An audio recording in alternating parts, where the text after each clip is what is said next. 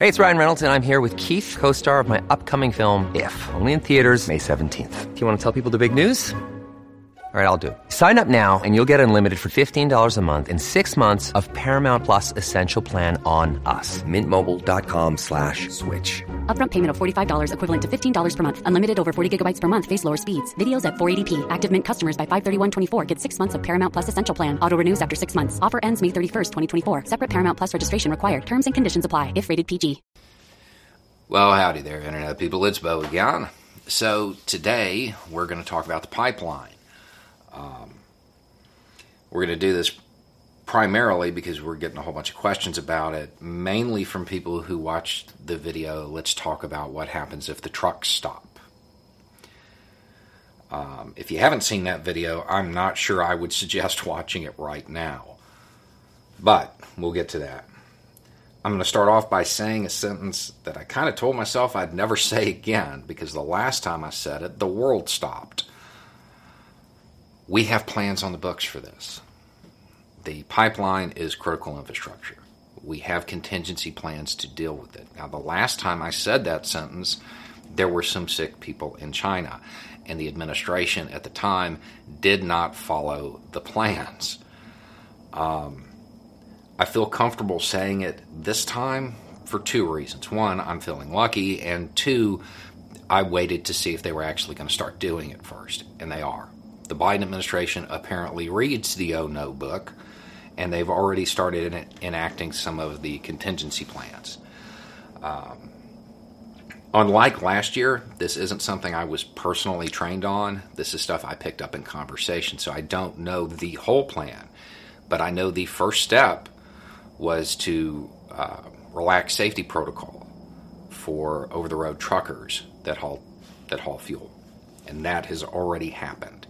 The idea is that the big rigs will fill in the gaps and mitigate some of the loss from the pipeline being shut down. Understand, they won't be able to carry the same load, not even close. If it goes on for too long, they will relax another set that will allow truckers who don't have the certification to pull tankers to do it, to help fill in even more gaps. Another thing that they will do is keep the refineries running so there's not a second break in the supply chain. And they'll do this by bringing in tanker ships and parking them off coast and filling them up and using them as storage. That is also already being done. I don't know that the ships are there yet, but they've been ordered already. If it continues to have issues, you'll see those ships move to other locations to offload what they have stored. I don't think it's going to get to that point. The information we have, and what they're saying, is that this pipeline will be back up and running by the end of the week. Let's say it takes till Monday. Okay? Will there be breaks in the supply chain? Yes. But it won't be like the video describes. Keep in mind, right now the trucks are still rolling, and there's nothing on the horizon that would stop them from rolling.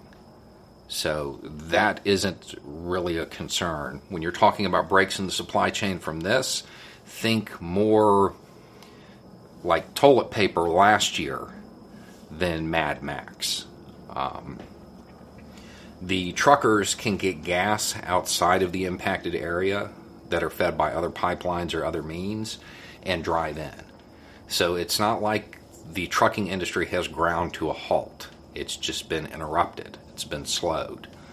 So there will be problems, but not to the scale described in that video, because this isn't a complete halting of the trucking industry.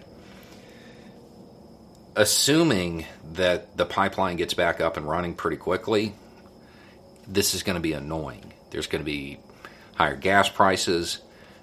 There will be shortages in some areas, and not just those caused by panic buying, which is what's causing them now. So it's a concern. It's something to watch and be aware of, but we don't need to hit the panic button just yet. Now, if this was to go on for too long, yeah, you would start to have major issues.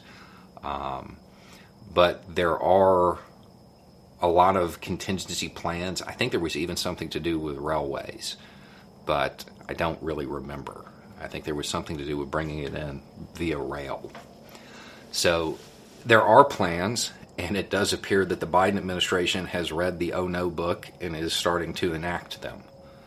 And when it comes to relaxing the safety regulations, people who are hauling a whole bunch of gasoline, they know what they're hauling. They're not going to be taking a lot of risks. I don't know that that's a major concern. Basically, what it's allowing is for them to work overtime. So if you see them out in the impacted areas, give them a little bit of space. Just to understand they're probably very overworked right now. Anyway, it's just a thought. Y'all have a good day.